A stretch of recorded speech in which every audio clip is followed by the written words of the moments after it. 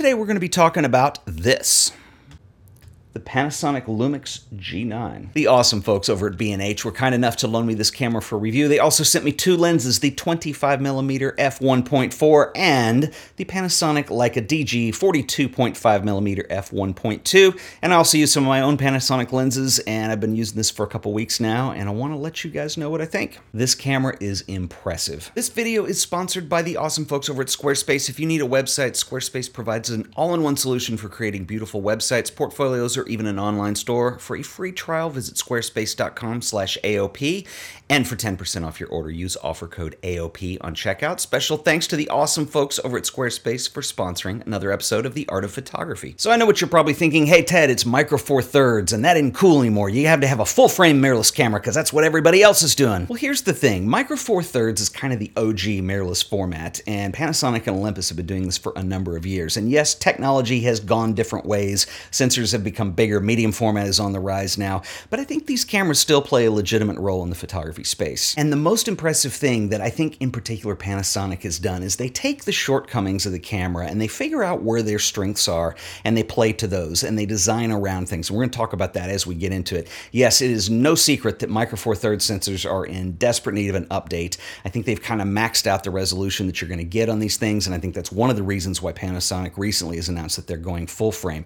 However, I want to show you some stuff like the built-in image stabilization that allow you to shoot at lower ISO settings with slower shutter speeds and kind of get around some of those things. But let's jump into the camera and check it out. So the first thing you're going to notice when you pick up a G9 that is really impressive is the viewfinder. Now, viewfinders for a number of years, even since the old film SLR days, have been problematic because when you have an SLR, you have a mirror box that's involved, and trying to get 100% of your crop or what you're photographing into the frame is generally a challenge. So is the magnification, like how big it is, how well you're able to see it. And the cool thing about mirrorless technology is we're now able to produce electronic viewfinders that don't cost nearly as much as they did 10 years ago. We're building them into the camera now, so the image looks really good. This one has a 0.83 times magnification factor. That is incredible. This is like back to the old Olympus OM 4T territory. It's amazing, and it's the biggest one that I've seen on any camera. Even the new Nikons that have just been announced, the Nikon Z7 and Z6, that's a 0.8 magnification, which is still incredible. This is a 0.83. Another cool thing is Panasonic have addressed eye point, and so you're going to see on the side of the viewfinder there's this little button, and when you press that, you're going to toggle between 3 different eye point modes. And what this does is it basically takes the image that's on the electronic viewfinder and makes it smaller, pushes it back further, is the optical illusion that you have. So if you wear glasses, you're going to be able to see 100% of the composition because your eye is further away from the viewfinder. It's a really nice touch. The design and layout on this camera is extremely well thought out, and in typical Panasonic fashion, you have no less than 10 custom buttons that you can work with on this camera, and that's one of the things I've always loved about Panasonic.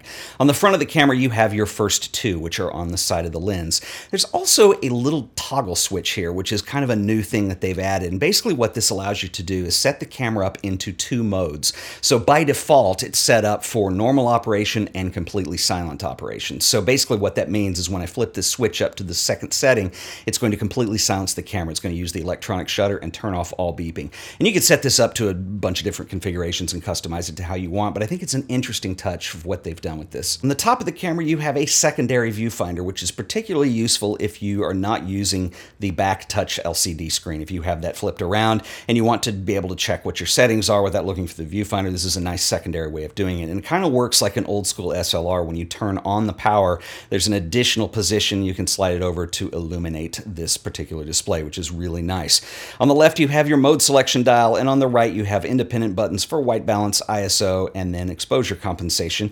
You have an aperture adjustment dial in the front and a shutter speed adjustment dial in the back. Your video record button is located in a spot where you're not going to accidentally hit it, but it's also easy to find, including if you're vlogging or filming yourself. On the back of the camera, you have your focus mode selection, a joystick, 3 custom function buttons, a rotating menu dial, display toggle, and playback button. On the left side of the camera, you have a mic input, a headphone monitoring jack, HDMI and charge ports. And on the right side of the camera, you have a remote option as well as 2 SD card slots. The drive selection is kind of a sub-dial on the top of the camera, which allows you to toggle the settings between single shooting, continuous high speed, 6K, 4K, and self-timer modes. The G9 has a burst rate speed of 20 frames a second, or you can use the 6K or 4K photo modes. Now, these have been featured on Panasonic cameras before, and this is a workaround for high-speed continuous shooting. Is basically what it does is it captures a video clip and then allows you to go back through and pick the frame that you want. The G9 is also capable of taking images at 80 megapixels with a dedicated high-res mode, and basically what it does is it uses a sensor shift. So when you're ready, you go ahead and make the exposure, and it's going to take a couple different exposures, moving the sensor around. It's going to stitch those together, and it gives you an 80 megapixel raw file in the end. Now, this isn't great for everything. It's going to be limited to things that don't move, but for product shots or landscapes, it's extremely handy, and it's a really nice feature to have if you want extra resolution. The other thing besides the viewfinder on the Panasonic G9 that really impressed me is the image stabilization. Now, this is dual IS2, which is a way of doing image stabilization that uses the lens in tandem with in-body image stabilization to give you 5-axis image stabilization. And when you're using it to its fullest potential, it is incredible. Now, one of the problems just inherent to a Micro Four Thirds sensor is the size. It's small. It's just not going to perform as well in low light situations. You're going to have more noise when you push the ISO. And on a camera like this, I think one of the things that Panasonic has always done really well is they figure out what those challenges are, then they figure out what they can do to solve that. And basically, when you get comfortable and familiar with the G9 and you realize how slow a shutter speed you can actually hold a steady shot with, mine was easily half a second. It's really impressive. And you can go in there and set your minimum shutter speed so it doesn't actually go slower than that. And then the camera takes that into consideration when you're using the meter to auto expose. And so I was walking around with this thing at night. There's this jazz club that sits in an alley downtown that I happened on. And I thought, oh my gosh, what a great picture. And there's this couple going in. I knew it was dark. I knew it was really low light. And I switched the lens over to f1.2, exposed the image, came home, and later on I looked at it and I thought, what was this ISO at? Well, it shot it at an ISO of 200 and then 1/10 of a second shutter speed. And so this is handheld. You don't need a tripod. It's really amazing. The downside to this is if you have a moving subject, they're just going to blur because unfortunately image stabilization can't stop that kind of motion. You're just using slow shutter speeds. But the image stabilization for both stills and video in the G9 is probably the best I have used on any camera. Speaking of video, Panasonic did a really nice job with implementing video on what is clearly designed to be targeted towards stills photographers. Now, this does not overtake the GH5 by any stretch. You don't have as many video options, but if you're a casual video shooter, I think you'll be very pleased with this. You have 4K video, you can do 60p, 24p, 30p. You don't have a log profile like you do with the GH5 or an HLG profile, but it does pretty well. Another thing that is somewhat limited is the GH5 has lifted the recording time limit so you can record indefinitely as long as you have card space. You can even replace cards mid-shoot because it's using both slots. Those aren't on the G9. In fact, you're stuck at the 30-minute or 29.9 or whatever it is recording limit. But other than that, it's a very capable video camera and the image looks great. One thing that Panasonic are a little bit behind with is autofocus. And this is something that's been going on a long time. And Panasonic announced years ago that they would not implement phase detection on their sensor. They were going to be contrast detection based only. And having said that, even with the firmware updates that they've given on the GH5 over the last 2 years, they've made vast improvements on it. For still shooting, it works great. It's very accurate. It's very fast, even in continuous shooting modes. I really didn't see much of a problem.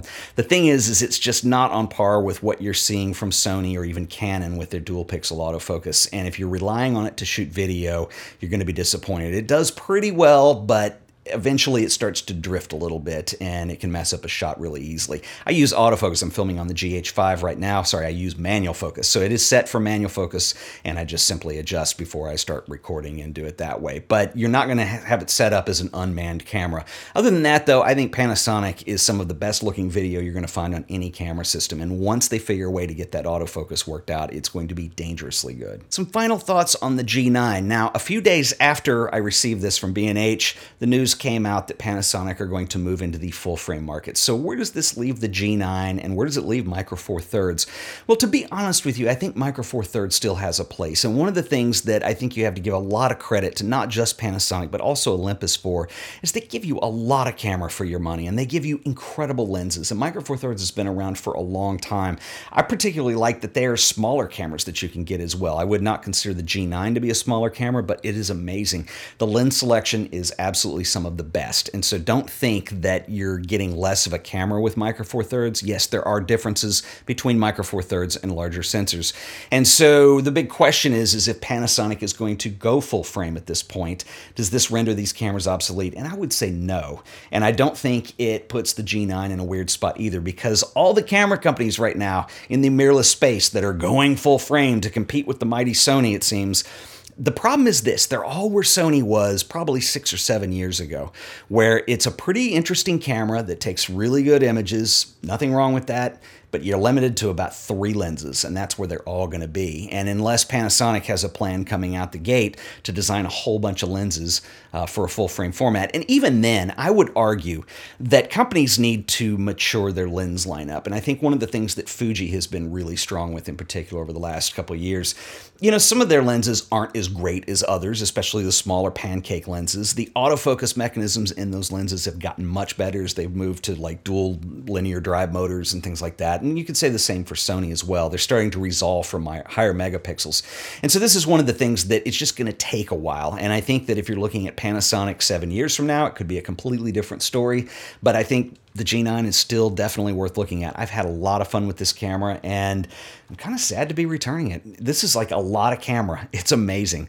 Anyway, if you have any comments or questions, please leave a comment below. I will see you guys in the next video. Until then, later.